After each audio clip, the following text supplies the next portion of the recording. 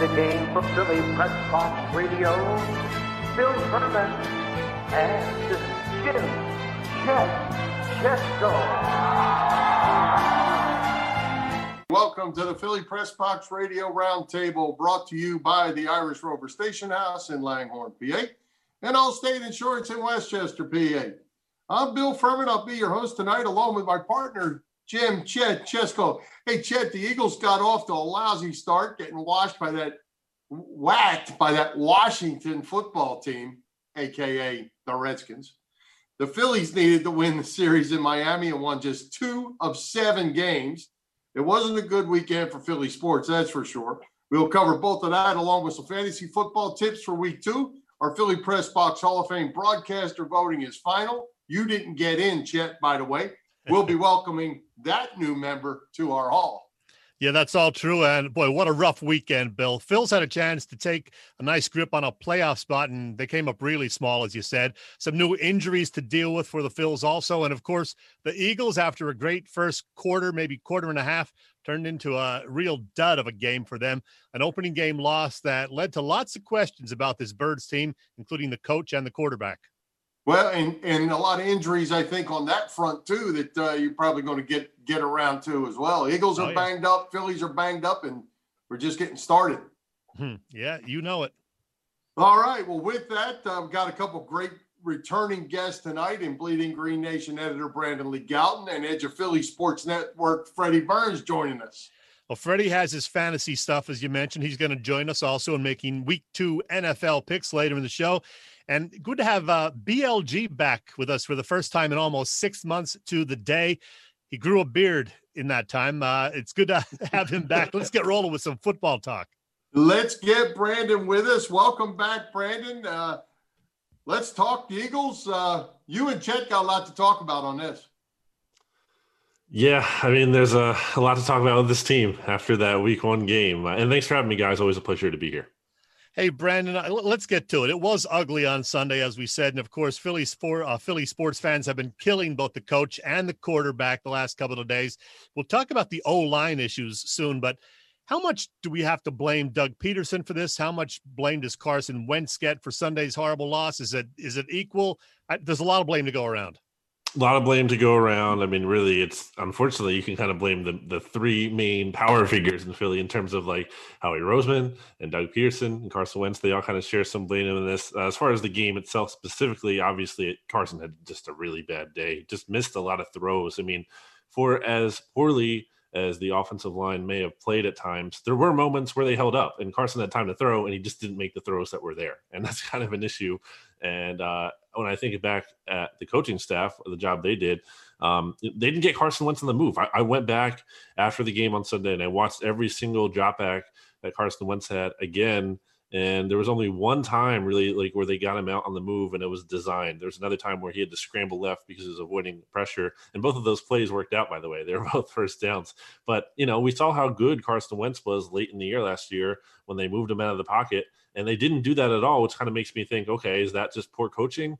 Or is Carson a little bit more banged up than we know because he had that groin issue late in training camp that caused him to miss a week? I don't know the answer to that, but it's pretty concerning. Yeah, they're pretty quiet sometimes about those injuries. But Carson Wentz, it's year 5 for him. Now, I've always defended him, and I really thought this would be a breakout year for him, not based on game 1. I know the line is a mess, but a lot of his poor play Sunday was due to poor decisions on his part. Am I right?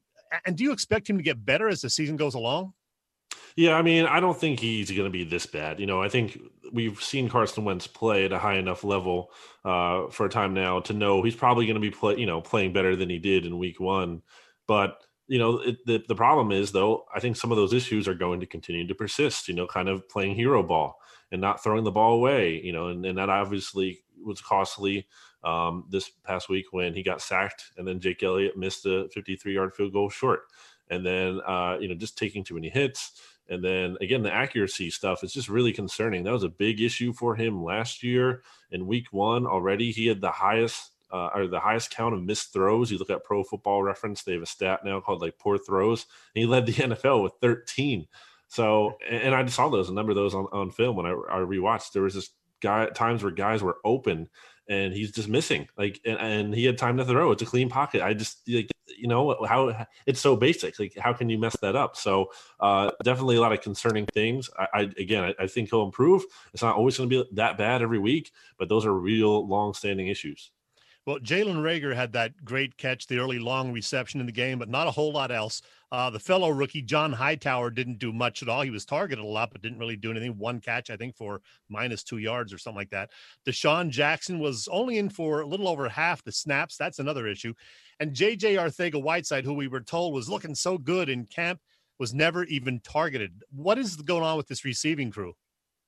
Yeah, it's a really good question because, I mean, I thought Deshaun was going to have a bigger role than he did. Obviously, the Eagles apparently were trying to manage his snap count. But, I mean, the problem with that is, like, I mean, you're not going to need him late in the year if you're not winning games, and you're not doing well. You have to get there. I thought he needed to be more involved. Obviously, Carson could have hit him on that second deep attempt that was a little too long. I think Reagor slowed up a little bit on that route too, so I wouldn't put that just all on Carson. There's obviously a timing issue there, and that's going to be expected. These are rookie players. It's not like rookie players and a shortened training camp. It's not like Carson has had all this time to develop chemistry with these players, so that's an issue. And then the Arcega-Whiteside thing is extremely disappointing. I mean, had a good camp legitimately. I was there. I saw it this year. I don't know that I expected him to be like some kind of star this year, but you figure he could contribute, at least get some targets. And clearly they still don't trust him.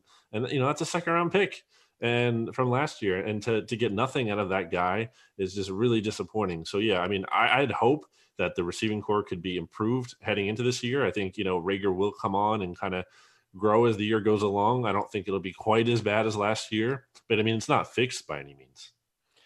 Speaking of receivers, Alshon Jeffrey, I said there was no way he'd be back on the team last year.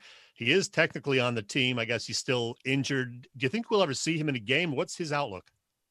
Yeah, so Derek Gunn, I think, said he's not going to be ready until October at the earliest. So that would mean, I think around like week 4, again, at the very earliest. And obviously the Eagles didn't put him on the PUP list, which would have ruled him out automatically for at least the first 6 games. So maybe week 4, week 5, we start to see something, especially if the receiving core continues to kind of have some issues like they did in week 1. But I mean, I don't know for sure what his outlook is because the Eagles have tried to trade him. Obviously his contract situation isn't very favorable, or the Eagles can easily do that. But I mean, they've been trying to do it for a year now, according to reports. So I don't think they're going to just stop doing that. So maybe he gets moved at some point, but it's just hard to see a market there. So maybe we actually do see him on the field in like a month or so. Well, speaking of issues, the offensive line is a major issue. Lane Johnson is hurt. Now, he's saying he's going to be back for week 2. We'll see. You had 2 new guys on the right side, and that was before even Jordan Mailata came in and made his debut. And over at left tackle, again, is Jason Peters, who is 38 now and looked like he was 50 at times on Sunday. Aside from getting Lane healthy, what can be done to improve this line? Yeah. Again, I think there were some good moments in there, for as ugly as it did get it sometimes. So I don't think it's a total lost cause. But yeah, I mean, it's just going to be tough. I mean, Jason Peters isn't getting any younger, and then as the season goes on, you have to worry about how the wear and tear tolls on his body. I think he's played in like 18 out of he's played 100% of the snaps in 18 out of the last 55 games now. So like, he's going to miss playing time at some point. And then on the right side, it seems like with the Eagles signing Sua Opeta from the practice squad today on Tuesday, and then also signing Jamon Brown from the Chicago Bears practice squad, it seems like they kind of have a short lease there for Nate Herbig. It seems like they're kind of like preparing in case they have to kind of move on from him there and plug someone else in. Obviously, he struggled in his first NFL start, former undrafted rookie free agent. And then Driscoll, I thought he had some good moments and obviously some ones you'd like to have back as well. We don't know where he is, I guess, exactly injury-wise. He left the game early and Mailata had to come in. So, I mean, it's not looking great. I mean, Lane Johnson coming back, if he can come back, and again, he said he would this Sunday. So hopefully he's telling the truth because it'd be great, to have him back. And that would help. I mean, but it doesn't fix everything. Well, speaking of mysteries regarding the O-line, what the hell's going on with Matt Pryor? He was going to be the starter a few weeks ago, and then he didn't get on the field on Sunday.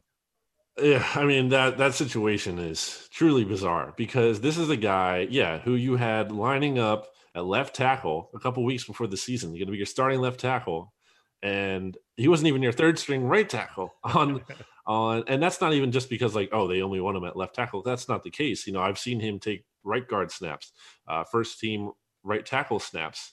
I've seen him work with these, and I thought he had a good summer too. I thought he looked good, or at least not terrible. And all of a sudden now he can't get playing time at all. I mean, the Eagles they must think he's bad. I mean, I don't really know any other logical explanation for that. It's just so bizarre though, because like for them to spend this limited time they had in training camp to have him in the starting lineup, and then so quickly feel so bad about him that he's not going to play at all. Like, they wasted time. They could have had this time to get Nate Herbig and Jack Driscoll reps together in practice, or some of these guys who would actually, play in week 1, and they didn't do that. They just wasted the time they had with Pryor in there, only to realize they didn't like him at all. Like, it's just really perplexing.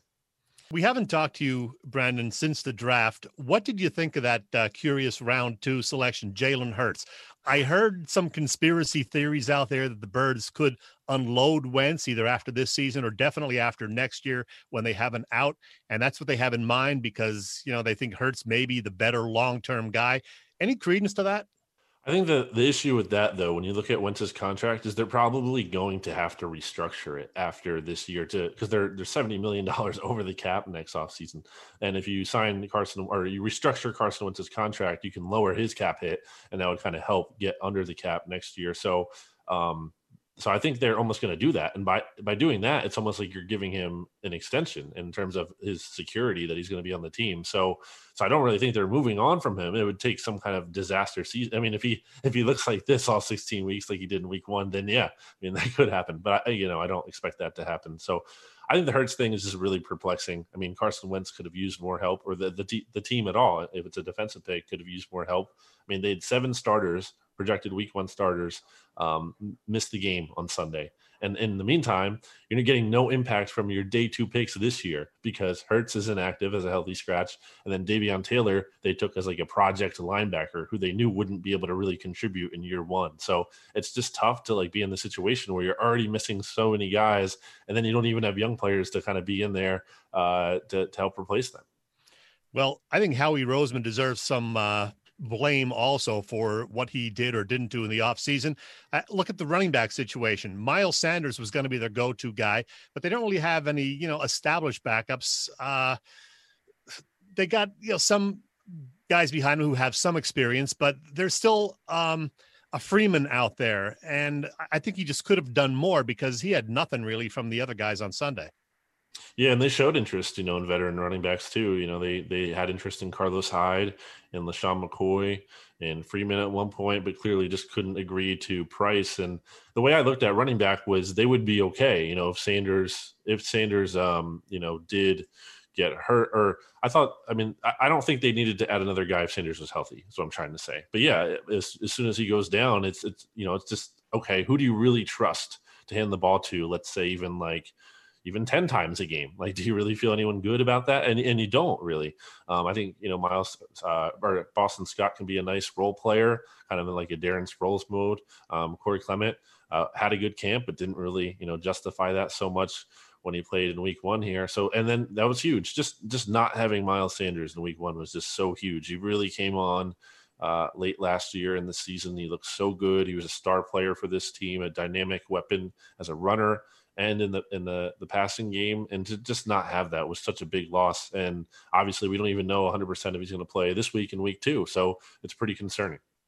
All right, Zach Ertz, the Pro Bowl tight end, had a key late drop on Sunday. There was a report over the weekend also that he and Howie Roseman had a rather heated exchange about his contract situation on the field last week. Is Ertz going to be an ex-Eagle next season, or how is this going to play out, do you think?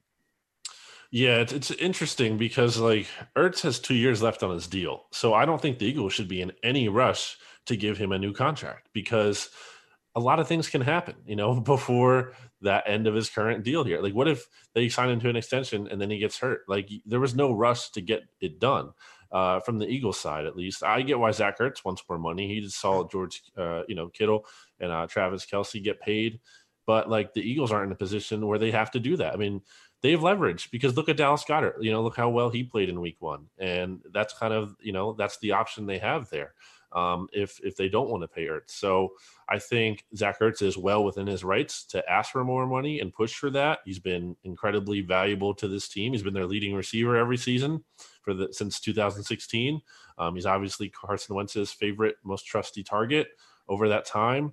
He caught the game-winning touchdown in the Super Bowl. He's on pace to not only be an Eagles Hall of Famer, but potentially an NFL Hall of Famer. So this is a big player of significance in this org. He's going to probably break Harold Carmichael's record for all-time receptions at one point. Like, this is a really significant player in Eagles history, and he obviously feels that way. But for the Eagles side, I just think they have all the reason in the world to wait on this for at least this year, and then kind of evaluate what happens after. Like, does Ertz have a good season this year? Does Goddard look better? Does it look like 12 personnel works? They have a lot of they need to take this 2020 season and learn from it and use it as information, and then make a decision after this year. Well, one of the units I was excited about was the defensive line this year. But on Sunday, Brandon Graham made some plays, but Fletcher Cox didn't look like he did a whole lot. Vinnie Curry got hurt. Hargrave didn't play. I guess he's still banged up. What's the outlook there? Is Hargrave going to be back soon? Yeah, I don't think he is, because the Eagles used one of their 4 practice squad protections, which is a thing now, on T.Y. McGill, which kind of signals to me that they might have to call him up again and have him be the 4th defensive tackle.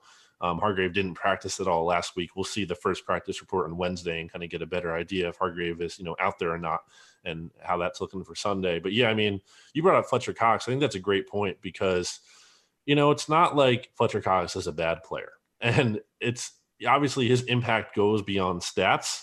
But the problem with that is, this is the guy with like a $22 million cap hit, highest on the team. And you'd like to see him show up in the box score a little bit more. Or Michael, the question I had after week 1 was kind of when's the last time he really took a game over and just totally dominated and ruined the other team's offense? I can't really remember that off the top of my head. And that's an issue. You need your best players to play your elite, most dominant players. And defensively, Fletcher Cox didn't really play that way. And then offensively, the next highest paid guy is Carson Wentz, and he didn't play like that. So that's going to be a problem when the guys you pay the most aren't playing like your best players. One final Eagles question for you. What was your prediction for the Eagles going into the season? Has it changed at all based on what you saw in game 1? And then what do you think about the game against the Rams this Sunday?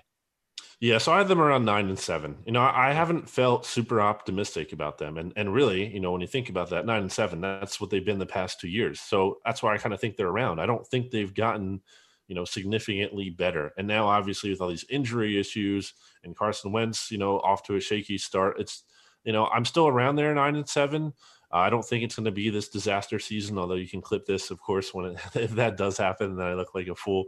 But I just think it's kind of going to be this year where, it's good, but it's not good enough. And I think the NFC East is still so weak, that the Eagles can kind of hang around here. All the other teams, didn't look great in week 1. As far as, what Sunday looks like, I think, I've seen this team enough kind of bounce back from bad losses and tough situations before, where I actually have some level of faith that they will win. I think Miles Sanders and Lane Johnson might be back, so that would obviously big. Jared Goff has an 83.4 passer rating in his last 25 games. He's not any good. We've seen Sean McVay get outcoached by Doug Peterson and Jim Schwartz before. So I think the Eagles can beat the Rams, and I think they will.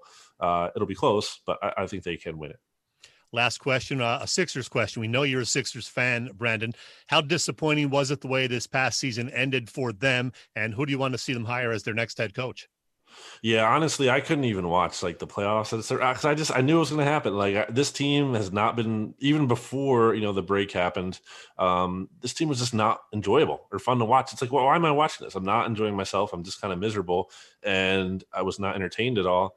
And to me, head coach doesn't even matter if if this front offense isn't going to be changed. I think there are a lot of issues there. The management needs to clean house there. There's just too many voices, it seems like, in the room. I mean, the Sixers themselves admitted that Elton Brand admitted himself that he was unqualified for this job, and basically said he was learning on the job, but it's okay now because it's just him. And it's not like this collaboration that they had. I mean, that's just really not inspiring stuff there. So, I mean, maybe it's the former Billy Donovan, the former Thunder coach. Maybe that's the right fit for them.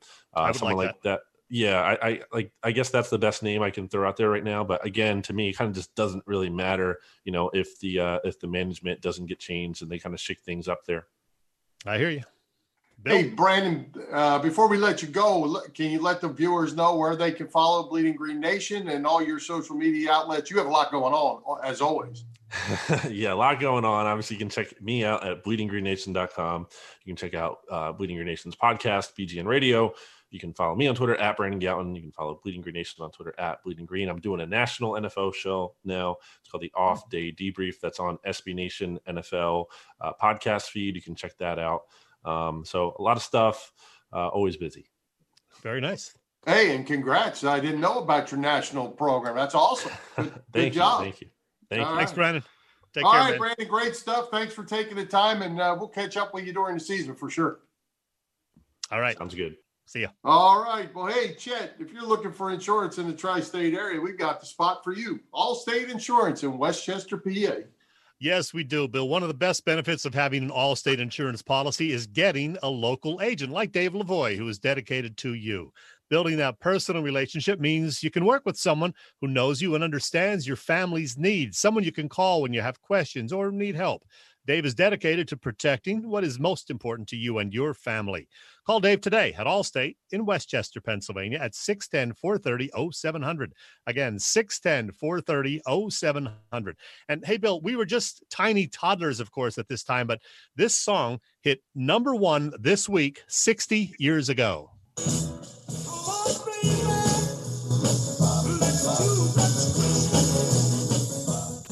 Yeah, Chubby Checker, man. Real name Ernest Evans, by the way. He was born in South Carolina, but grew up in South Philadelphia. Oh, how about that? And yeah, we were toddlers, that's for sure. Well, hey, Chet, I wanted to jump in and let the viewers know I opted out of the interview with Brandon. I did that on purpose since it's really not good to talk about a game that you didn't watch. And I guess I'm one of the 30% based on early TV ratings that opted out, tuned out to the NFL, if you will. The NFL is just not for me right now, my friend. Explain why. People want to know. Well, Chet, to a fault, I am probably a black and white guy. I'm not a gray guy. You're either here, you're either in, you're out. You know what I mean? So I kind of feel a lot like, and this probably isn't going to be popular to a lot of people, but I feel like the whole NFL situation is pretty hypocritical. I think end racism signs in the, painted in the end zone, black national anthems, names on helmets. To me, that creates racism. That doesn't end racism. And I think the NFL has taken a stance with the whole Black Lives Matter thing. The Black Lives Matter as Black Lives Matter is certainly very important. Black Lives Matter as an organization is not a good thing. So the slogan, I had the same problem with the NBA. The slogan is, I guess, okay as a slogan, but to support that organization, which I believe the NFL does, is not for me. On the flip side, I saw Derrick Henry walking into the stadium he's a big man, in a big jacket that had names of every person that he felt was, whatever the right word is. I have no problem with that. No problem whatsoever. What he wants to do outside that stadium, he can wear that jacket 24/7. Does not bother me one bit. Take it off in the locker room, come in, play the game. It's entertainment. They're supposed to be entertaining us, not giving us their political views. So they get it right. I'll be back. Love the game. All right. I respect your opinion on that, and you're certainly not alone in that stance. I mean, we saw several dozen Facebook friends recently saying things like, that's it, I'm done with the NFL. We know the NBA playoff ratings are down.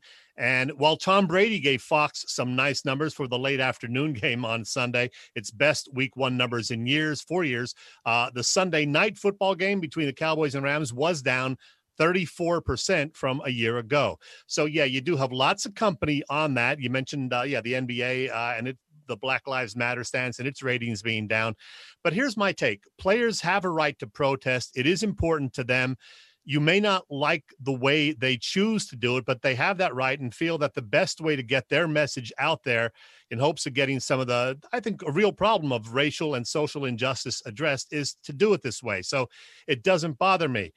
At the same time, yeah, there is some hypocrisy in the leagues and how they haven't let players, go to bat for police officers who were victims of crime and that sort of thing. So, yeah, there's some definite hypocrisy, but I can deal with it. I can get over it. But even if it did bother me, I would handle it the way I handle various other things when it comes to television, talk shows, music shows, whatever. I would tune out or turn away from the particular segment that I don't really care about or have an issue with, and then tune back in for the parts that I want to see. And in the case of football and basketball, I enjoy that. So that's my stand on that. I can't tell you what to do, of course, but that's my approach, how I handle it. Well, and heck, that's what makes America great is you can choose, you choose to watch, I choose not to. Heck, that's what makes this a great country. If everybody made us do one thing or the other, we don't want to live like that either. So, it's just one of those things. I guess what I'm really waiting to see though, Chet, because I think this is important. These NFL people are not stupid, right? So you're down 30% on your ratings. It's not going to probably get better. If anything, it's going to get worse. But let's stick with 30%. You go 30% people aren't watching. Sponsors aren't going to pay money. Owners aren't going to make money. Players aren't going to make money when they lower the salary cap. It's a bad situation for all of these people to have put themselves in. And I'm going to make a prediction, my friend. I'll go with week 8, maybe week 9, because there's a bye week in there probably. Week 8, week 9, this stuff is over because they're going to have these viewers back. And I always say, follow the money. Oh, yeah. It's going to be real interesting to see how they respond if the ratings do stay down, 25 to 30 or 40%. Because they're not used to that. I mean, there's been some occasional slippage in recent years, but nothing that drastic. And Roger Goodell, for all the criticism he gets, I think he's still a pretty smart guy and will know that he has to do something here to change the situation. Well, they're all smart. I mean, they're all smart people. But like you say, at the end of the day, it's the players who are going to lose money. They're all going to lose money. It's all going to trickle down. And when they come back next year and say, hey, there's no salary cap increase. Matter of fact, there's a salary cap decrease because not only did we not have fans in the seats, now our sponsors are dropping out or not wanting to spend the money. Everybody loses here. This is so, I mean, that's not to say you don't stand by your convictions. If the players feel this way and they want to do it, I mean, it's their right. As we say, it's their right to do it. I'm just surprised that the league jumped in lock, stock, and barrel in this thing.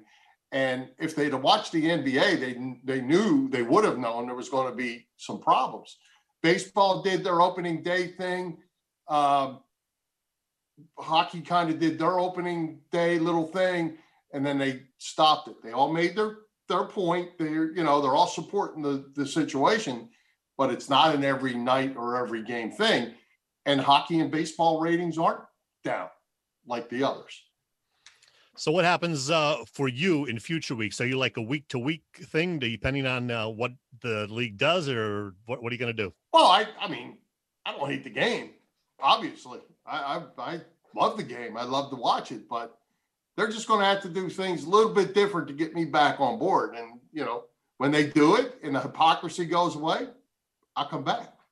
All right. We'll keep an eye on your situation then, Bill. Absolutely. Absolutely. Good stuff though. I mean, it's good. It's good discussion. I think it's open discussion. It's probably good that me and you both have different views on it. And like I say, it's great that we have a choice that we can make here and nobody's saying, hey, you must watch or you must not watch. So absolutely. Still great to be an American. All right. You got it. Well, hey, let's get to our Philly Pressbox Radio Hall of Fame broadcaster voting. It's closed. We have a new member of our Hall of Fame, Chet. Yeah, and once again, we had two Philly broadcast legends in there already from a few years ago when we did this with the broadcasters, Harry Callis and Gene Hart. And then we had 5 names on the ballot this year, and just one of them would be joining Harry and Gene. Those 5 nominees were PA greats Dan Baker and Lou Nolan, plus the legendary Bill Campbell, longtime Eagles radio voice Merrill Reese, who you heard right here on this show last week, and the Sixers TV voice since the mid-90s now, Mark Zumoff. As you said, no, I was not on the ballot. That's an outrage. But how'd the voting go, Bill? Well, the voting, I probably went as expected. I think Merrill Reese was our leader, 66% of the vote. Bill Campbell was second, 27% of the vote. Lou Nolan, Dan Baker, Mark Zumoff split the final 7%. Not a lot of support for those 3. So Merrill is our guy. Bill Campbell certainly much deserving, but Bill Campbell hasn't been around for a long time. So I think kind of made Merrill a little bit of a shoe-in, no? Yeah, I agree. And I voted for Merrill, I got to be honest. And, Merrill's already in the Eagles Hall of Fame, and I'm sure he'll be thrilled to know that he's now in the Philly Pressbox Radio Hall of Fame, too. Well, absolutely. He'll sleep better tonight just knowing that. I'm sure Yes. I'm sure he's listening. Yes, So, he is. no, good choice. And we'll do that again. It's interesting because several people commented saying like they all should be in, and they probably all should, and all will get there eventually. Yeah, and then we have to decide if we're going to expand it to, the non-play-by-play MPA guys. Like somebody said, well, why isn't Ray Didinger in there? Or, maybe some people just go for, you're not going to like this name, but like Angelo Cataldi. He's a radio. Yeah. But I mean, they're broadcasting greats in a lot of people's minds. Howard Eskin, that would certainly cause some debate. So we'll have to talk about that in one of our meetings that we never have. Yeah, there you go. Hey, we got time till next year. Yes, we All do. right. Hey, Chet, Phillies had the table set for them, make that serious run in the NL East, going into Miami for a 7-game series. What we got was a 2-5 weekend, serious injuries, lousy bullpen. They're in big trouble. 15 games to go, 4 games out of first place, and they're banged up. Yeah, 14 now left, actually. They're 23-23 as we speak. And with the expanded playoffs this year, that still leaves them right there in a playoff spot. In fact, they're in one of the 2 final wild card spots battling with, Gabe Kapler's San Francisco Giants, believe it or not. A tough past week for sure. Injuries to JT and Rhys Hoskins. Hoskins on the IL now. And last Thursday, I believe, the strangest injury of the bunch, Zach Wheeler, ripping a fingernail on his pitching hand while putting on his pants. As Joe Girardi said, you can't make this stuff up. Well, Chet, I've been putting on pants for a lot of years, and I can't say that I ever injured myself, and I can't say that I ever thought about that I would injure myself putting on my pants. Once I read how that happens, I guess I get it. It's his finger. His nail is basically separated from his finger a little bit, and it's from pitching. It's from rolling the ball off of his hand. It's been that way for years and years, and I guess he caught that nail that is separated from his finger and yanked that nail up, and I don't know if it's off or not, but he missed the weekend. It now looks like he's missing the Mets series. There was even a rumbling that he could possibly miss the rest of the season. Yeah, that would not be good. And the Phillies really need some pitching, obviously. We've talked about the bullpen. The starters have been relatively decent. I'm not going to say great, but Wheeler was the best of the bunch. Aaron Nola has had a lot of good starts, a couple of clunkers in there, but he was great last week. The bullpen is still scary as hell, even with all the new guys. We talked about that last week with Bob Brookover. Somehow they're still in the hunt with 14 games to go. But they didn't look like they had a whole lot of life in a series against the Marlins that I really thought they had to take 4 out of 7. They went 2-5. Well, I'll tell you, it's funny that you said that because I did watch post-game live. Well, I watched most of both games the other day, but last night, post-game live, 2 former players, Ben Davis, Ricky Pitalico, both made the comment that one team came to play, one team didn't. And that is the worst thing for a manager that could possibly be said is Your team was not prepared to play, didn't come to play. It's not a good sign for Girardi. Yeah, and it certainly looked like that. And, the fans aren't killing Girardi like they did Gabe Kapler the last 2 years when he said some of the same kind of stuff, putting the positive spin on it. Like, no, the players are still playing hard. And there's going to be injuries, but the Girardi is like he's getting a pass for all that. And I don't know if he should. A lot of people thought Girardi would make a difference of, a handful of wins this year. He hasn't yet. I mean, I don't know how much a manager can do in baseball, but right now they're the same place they've been the last 2 years, right around 500. Yeah, well, and to Girardi's, I don't know if it's his credit, but his concern is tonight he's starting Roman Quinn in center field. He's got Garlick in left field. He's got Harper in right field and McCutchen as the DH. How many games are you winning towards the playoff with Quinn and Garlick in your start lineup? Bohm is now playing first base tonight with Hoskins out he's on the DL or IL or whatever list they call it. He's not available for some time. I mean, he's patchwork here for the final 14. Yeah, it's not good. They need Hoskins, and he's going to be out for another week for sure because it's a 10-day thing.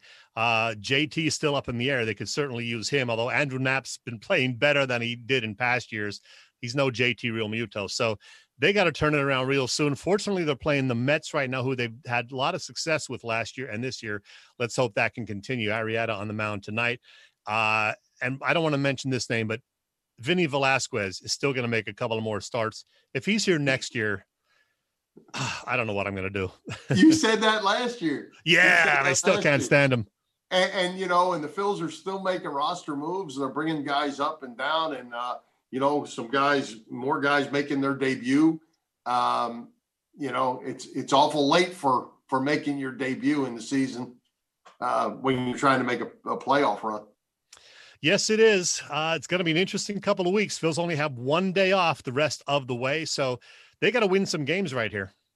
Well, one final question on the Phils, Chet. I got to ask you, 14 games to go. JT Realmuto is not going to be signed during the season, obviously, in the next 2 weeks. They got to go all in here. Sanchez in Miami is certainly making the Phillies have to go all in. What do you think? I mean, he's probably going to get $50 million by waiting, or whoever waited, the Phillies or JT, because there's going to be a bidding war, and it's going to be between Atlanta, the Mets, the Yankees, the Dodgers, and the Phillies are all going to get in this hunt. Yeah, JT's going to get paid no matter where he goes. And you mentioned the Mets. They just got a new owner who is likely to be approved anyway in November. And he's going to spend money. So, yeah, JT's going to get a lot of money wherever he ends up. And the Phillies know that. And they saw what Sanchez did on Sunday and what he's done in his 4 or 5 starts. So if they don't re-sign JT, that trade is going to look real bad. Yeah, it is. Hey, one other thing, I just have to remind you that kid that was playing third base that's going to play first base tonight, he can. Oh, Alec Bohm? Yeah. Yeah, I think I might have been telling you that along the way. And you're right. I had no doubt about that. He's fitting in right away. He looks like he's been there for 4 years already. He's a veteran already, even though he's just a rookie. Yeah, he's a good-looking kid. He's going to swing the bat. He's going to have his down times too, obviously, but he can swing the bat. Hey, you ready to hear some music? I am. All right, let's do it.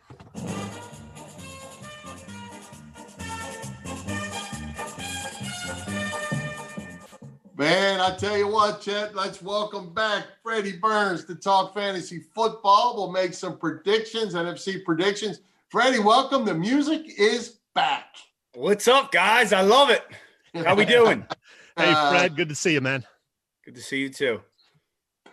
Fred, we're going to talk a little fantasy football. So let's get this thing rolling. We got injuries all over the board. We got underachievers in week 1, a few surprises. I know you were big on Mac out there in Indianapolis. He's out for the season, I see. What's happening? Who are we going to play this week? Nah, I wasn't Mac. I was actually Antonio Gibson, who didn't do much against us, even though the Eagles lost. But, yeah, that Marlon Mack injury is huge because now you have Naheem Hines, who carried the load. I did like Jonathan Taylor And I think eventually he will take over the role, but right now it's going to be Naheem Hines. So he's a guy that probably you didn't draft, that if he's on your waiver wire, you can grab a number one running back at least for the next couple weeks. There's injuries all over right now. Hey, by the way, how did you do in week one? I know you're in a bunch of leagues. How'd you do personally? I split, but I did terrible in my start one, sit one article I do on Sunday mornings. My buddies and people that follow me were crushing me. I think I did see that. your son even commented because he had a rough week himself. And I did good on the sits, though. I called Gronk was going to be bad, and he didn't do anything. I called to sit Carson Wentz, even though he had 2 touchdown passes because I was scared of the O-line. So my sits, I did okay. But as far as who to play, yeah, it wasn't a great week. All right, so week 2, what do you recommend to people for week 2? Week 2, I'm going to say go get Robbie Anderson off the waiver wire. I had a hunch about him, but I didn't draft him. He had 6 catches, 111 yards, and a touchdown. The other running back, I would say go get Malcolm Brown. He looks like the feature guy for the Rams. Cam Akers is the drafted running back, but right now he looks like he's getting the bulk of the carries. I forget the amount of yards he had, but the percentage of touches were well more than Cam Akers. So go get Malcolm Brown. At the quarterback position, I can't believe this hot streak's continuing. He only had 180 yards, but Gardner Minshew, 3 touchdown passes this weekend. He's a guy to go grab. Also, O.J. Howard at tight end. I know Gronk is there, but I think O.J. Howard is going to be the guy, and he was this weekend. He had about 7 targets, 4 catches, 70 yards, and a touchdown. I like O.J. Howard. And who else at the receiver position? Who am I lacking here? Oh, Paris Campbell.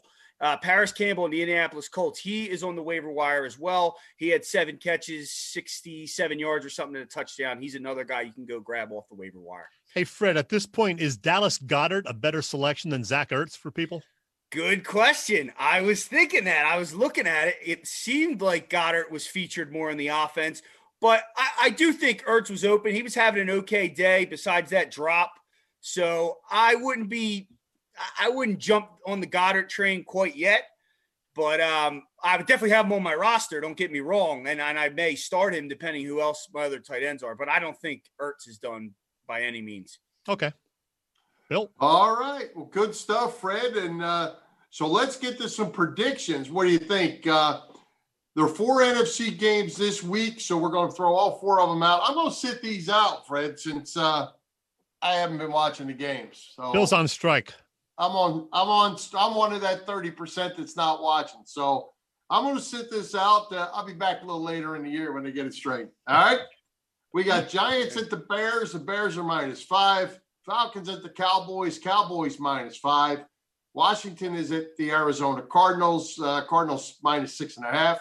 And last, the Eagles host the Rams. And when I wrote this up, Fred, last night, the Eagles were -1.5. Today they are +1.5. Who you like? Giants at the Bears. Bears -5. Well, you went 0-4 last week anyway, though, right? I don't know. Did I? I didn't follow. I didn't even check the records, to be honest. I'm not sure. I don't even know who won the games other than the Eagles. I know the Eagles won, and I know the Buccaneers or the Eagles lost, and that the Bucs lost. Cowboys lost, and that's what I know. And the NFL lost. All right, Fred. Giants, Bears. Giants, Bears. I'm going Bears. Mitchell Trubisky had a decent week. I thought the Giants would be better. I guess they may improve, but they didn't look too good on Monday night. So I'm going to go with the Bears. Yeah, I'm going to go with the Bears as well. They're at home. I don't think the Giants are that good yet, so you got to go Chicago in that one. All right, Falcons at the Cowboys. Cowboys -5. They both lost, didn't they? Yeah, they did. Yeah. Fred? I'm going to go with the 5's a big spread. I'm going to go with the Cowboys. I feel like that spread should be closer. So I think Vegas is leaning that maybe the Falcons aren't as good as I would think that would be like a 1 or 2, especially them coming off the loss. But I'm going to go Cowboys here. I think they'll beat the Falcons. I think the Cowboys rebound. It's their home opener. And I don't think the Falcons are a great team. Not that the Cowboys are, but I hate picking them. I hope I'm wrong, actually, but I'm picking the Cowboys. All right. Washington. Sorry, that one was by accident. Washington is at Arizona. Cardinals -6.5. Yeah, I don't think the Redskins are any bit as good as they looked on Sunday. The Cardinals looked very good. They got a lot of weapons on that offense. Their O-line is not going to look like ours. I'm going to take the Cardinals. Yeah, the Washington football team, as we call them now, beat the Eagles. Give them credit for that, but I don't think they're really that good. I'm taking the Cardinals in this one, so Arizona wins. I'm going to throw a quick question in just for my curiosity before we get to the last game. How did Chase Young play in that game against the Eagles? He was good. What did he have, Fred? 1.5 sacks, 4 tackles, and forced fumble. I mean, I felt he was going against a D3 line, though. He did play well, but they were throwing all types of stuff. I wouldn't say Rivera. Well, yeah, it would be Rivera. Once Rivera and Jack Del Rio adjusted, the Eagles had nothing. Those linemen. So he played well, but the competition, I don't know if it was up there. Yeah, and now we get to see Aaron Donald this week, so that's going to be another challenge for the Eagles. Yeah. Chase Young is going to be a good player. Oh, yeah. All right. Eagles host the Rams, as you say, and Aaron Donald. Eagles are now +1.5. A big point swing here today. Who do you like, Fred? Yeah, I don't know until they get this line cleaned up. They just signed Jamal Brown or something off a practice squad from the Bears. I think that it's going to continue right here. The D-line, Aaron Donald, I saw him blow through 3 Cowboys off the ball, and they have a pretty good offensive line. I'm very concerned again this week. I think the Rams are going to win. And even how the spread is going, I saw some places Eagles opened up at 4.5, like that early line before it goes to the public. And for that to go all the way to 1, even 2.5 to 1 this quickly, I'm going to take the Rams. Stinks. Yeah, Rams are favored now. So this Eagles game is really tough for me to analyze on a Tuesday night when we don't know for sure who's going to be playing for the Eagles, especially Lane Johnson says he's going to play. We'll see. Miles Sanders, though, still a question mark. Brandon Graham is in concussion protocol. We don't know if he's going to be there. But while the prospect of that Eagles O-line going up against Aaron Donald and company is pretty scary, I'm just going to go out on a limb and believe that Doug Peterson and his staff were so embarrassed by what happened Sunday. They're going to make sure that they get it right this week. They're going to make some adjustments. Carson Wentz knows he has to play better, has to protect the ball better. I'm going to say that happens and the Eagles pull out a 24-20 win. Hey, let me ask you, Miles Sanders, hamstring injury, doesn't make the trip. Is he expected to play this week? Hamstrings, you can treat them, but you got to rest them. That's the only way they're going to get better, or he's going to be out for a long time. Is he expected back soon? Have you heard anything, Fred? No, I heard that they're monitoring it, but it doesn't sound like he's going to go. Lane Johnson right away is like, I'm playing. So the fact that they're just very quiet about the Miles Sanders leads me to believe he's probably not going to play. And like you said, the hamstring, is it worth it to pull the hamstring and lose 5-6 games? Probably not. If you start the season 0-2 or 1-3, but then you get them for the rest of the year, it's certainly worth it. Yeah, absolutely. And I was sorry to hear about Brandon Graham. I was never a huge Brandon Graham fan, especially in his young career as an Eagle, but he turned it up and turned in to be a really good player. And I was hate to see that I heard that he had a concussion. That's not good. Yeah, so get well, Brandon, because they could certainly need or use him. So we'll see if he is back in time for Sunday. Maybe not. But hey, Derek Gunn did say he's feeling fine. He has to pass the protocols, but he feels great. There's no symptoms at this point. Before we let you go, Fred, we didn't talk to you about it last week, and I asked Brandon Lee Gowton about this. The Sixers situation, the new head coach, who's it going to be? I'm campaigning for Billy Donovan. Who would you like to see them bring in? Billy Donovan's tough too because he didn't really win anything either with a lot of good players. I'm on the Jason Kidd train still. I think I want to see Jason Kidd here. I think he needs to get an opportunity to be a head coach. I think the other guys are kind of retreads that haven't done anything anywhere. Tyronn Lue has the best resume, and he is a championship coach with a great record. I don't know. You make the argument though. A lot of times I'm like, yeah, well, that's LeBron's team, but that's like saying Phil Jackson. Oh, well, he had Kobe, he had Jordan. Of course, you need good players, but I feel like that Cavs team would have won with or without Lou. All right. Well, I hope they make a decision before too long because a couple of guys have been gobbled up already. Well, I think maybe they're waiting on Jason Kidd because he's still in the playoffs with the Lakers. Oh, that's true. Yeah. All right. Hey, Fred, before we let you go, let the viewers know where they can follow all your social media outlets. You got Edge of Philly Sports tonight, I know. What all you got going? Or tomorrow night. I'm a day ahead. Yeah, it's Tuesday. Right. So, yeah, you can find me at Freddie Burns on Facebook, on Instagram, and Twitter at FredHugo_. And then every Wednesday night on Edge of Philly at 9:30 p.m. And then also I'll be doing articles all year, a preview article on Fridays for the Eagles, as well as fantasy football picks to start or sit your players on Sunday mornings on edgeofphillysports.com. Sounds good. Good deal, Fred. Well, we appreciate you joining us, and we'll see you next week. I love it. See you guys. Go Birds. All right. Go Birds.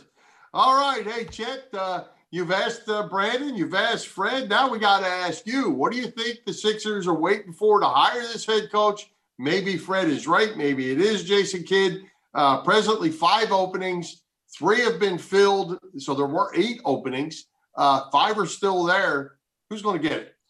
I have no idea. I was just thinking Billy Donovan because, he's kind of an outsider to the organization and he's had some success. No, he hasn't won a title, but I just like what I've seen from him. I was never a big D'Antoni fan. Tyronn Lue, a lot of people don't like it. I think they just think back to the Iverson step over of him, which has nothing to do with his coaching ability. So I don't know. I just hope they get somebody in who can get Ben Simmons to take an outside shot and to make sure that Joel Embiid stays in good shape. Well, I want to ask you this, and in all seriousness, with the NBA the way it is now and players having so much say in things, do you consult with Joel Embiid and Ben Simmons and Tobias Harris when you make this move? Whoever comes in has to get these guys to play. And I think as we've talked throughout the year, that has been a challenge. That was a challenge for Brett Brown. Yeah, that's always a question when you're hiring somebody new. Do you consult your top players? I don't know if they've reached that, LeBron or Kobe level where they have to be consulted first. So I don't think it's necessary, but I don't know how Elton Brand's going to handle it. And Elton Brand has a lot riding on this choice because, if this doesn't work out, I think he's going to be gone too. So I don't envy him, but he's got to get it right. But yeah, I don't know if you talk to Simmons and Embiid about that. I'm really not sure. Yeah, I think it's kind of interesting. The NBA of all the leagues is a little different beast when it comes to that because it is so star driven on these teams, and they certainly have a lot to say in what goes on for sure. Yep, it's going to be an interesting couple of weeks for us, the Sixers. Yes, it is. All right, let's take another quick break. Thank our friends at the PPCC 118 Raz Room. They post great sports memorabilia on their Facebook page, so people can take a chance of winning something they may not be able to afford or have access to. All items come with certificates of authenticity. They continue to run out great autographed memorabilia from all the Philly teams and more. They have 11-line Razes, mystery boxes, and now a memorabilia shop. Check out their Facebook page. Like them or follow them. It's PPCC 118 Raz Room and PPCC 118 Raz Room Shop on Facebook. All right. Hey, Chet, great guest tonight of Brandon Lee Gowton and Freddie Burns. Who do we have coming to Philly Pressbox Radio next week? And we will be back on Wednesday schedule, right? Yeah, that's pretty much all I know at this point. We are going to be back on our usual Wednesday night spot, Wednesday the 23rd, 7 p.m. Eastern time. And we'll be joined by TBD, the old to be determined. I have one feeler out there, but he hasn't gotten back to me yet. It is a guy, that. He can talk about all sorts of different sports. So we'll see if that happens, or if I have to find somebody else, you'll be the first to know. Well, there you go. I'm glad of that. All right, good stuff. Hey, Chad, let's talk about the Philly Pressbox Radio website up and running. People who voted for our coaching broadcast or our broadcast Hall of Fame got to see the website if they went over there. You can watch our podcasts, some Vimeos, some Philly sports articles, some we write, some we share. Our YouTube channel is up and running as well. Good stuff. Yeah, be sure to check out the YouTube channel. As you said, video versions of our shows since the spring are on there. Lots of other cool stuff.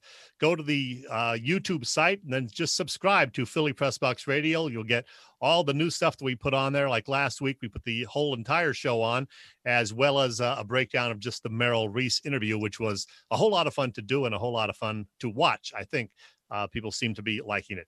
And yeah, be sure to follow both Philly Pressbox Radio on Twitter and Instagram, and heck, follow me on both of those places too. Yeah, and you know, one thing we haven't mentioned in a long time is since we started doing the Facebook Live, is you could still, if you're out and about, you can still listen to us on Philly Pressbox Radio, Blog Talk Radio as well. So you can still listen if you're not available to watch. Yep, they show up on there later in the same evening, so it'll be on there later tonight. You can find the audio version right there. There you go. All right, do you have a parting shot tonight? We're running a little close on our time. Not a true parting shot, just a couple of things that I noticed regarding this week and this particular day. Bill, it was in 1965 today that Lost in Space debuted on TV. I loved that show as a kid. And on the very same day, and the very same network, as a matter of fact, Green Acres debuted. I loved Green Acres. I had a crush on Ava Gabor as a kid, and I can still sing the theme song today. You want to sing it with me? Green Acres is the place to be. Maybe no, not. but I did watch it a bunch of times. All right, well. And a couple of birthdays. Dan Marino celebrating birthday number 59 today. The late great B.B. King would have been 95 tomorrow, Wednesday. I don't know if you know this guy, but Fee Waybill, lead singer of The Tubes, who had the hits Talk to You Later, She's a Beauty, and a favorite of mine that wasn't a huge hit, White Punks on Dope. Fee Waybill is 70 today. And I'm not going to give his age, but the legendary Bill Furman has a birthday on Thursday. So have a happy one, Chief. Wednesday. Oh, I had it as the 17th. 16th. I was off by a day. Yes. Well, happy birthday. And Mark Iavaroni, world champion 76er birthday is also today. There you go. Wrap it up, Thank Bill. you. Thank you for the birthday wishes. Wrap it up. All right, let's wrap it up. Thank tonight's special guests, Brandon Lee Gowton and Freddie Burns. Our sponsors, the Irish Rover Station House, Bob Sullivan's LikeYourAge.com, PPCC 118 Raz Room, and Dave Lavoie of Allstate Insurance in Westchester, and Chris Furman, again, on the controls tonight. For Jim Chet Chesko, this is Bill Furman. We hope you enjoyed the show. We'll join Philly Pressbox Radio next Wednesday, September 23rd at 7 p.m. You can listen to us live on Facebook or listen through our website, phillypressboxradio.com, on blogtalkradio.com/phillypressboxradio, on Google Podcasts, as well as Apple Podcasts and others. High hopes, Philadelphia sports fans, and go Birds. E-A-T-L-E-S, Eagles!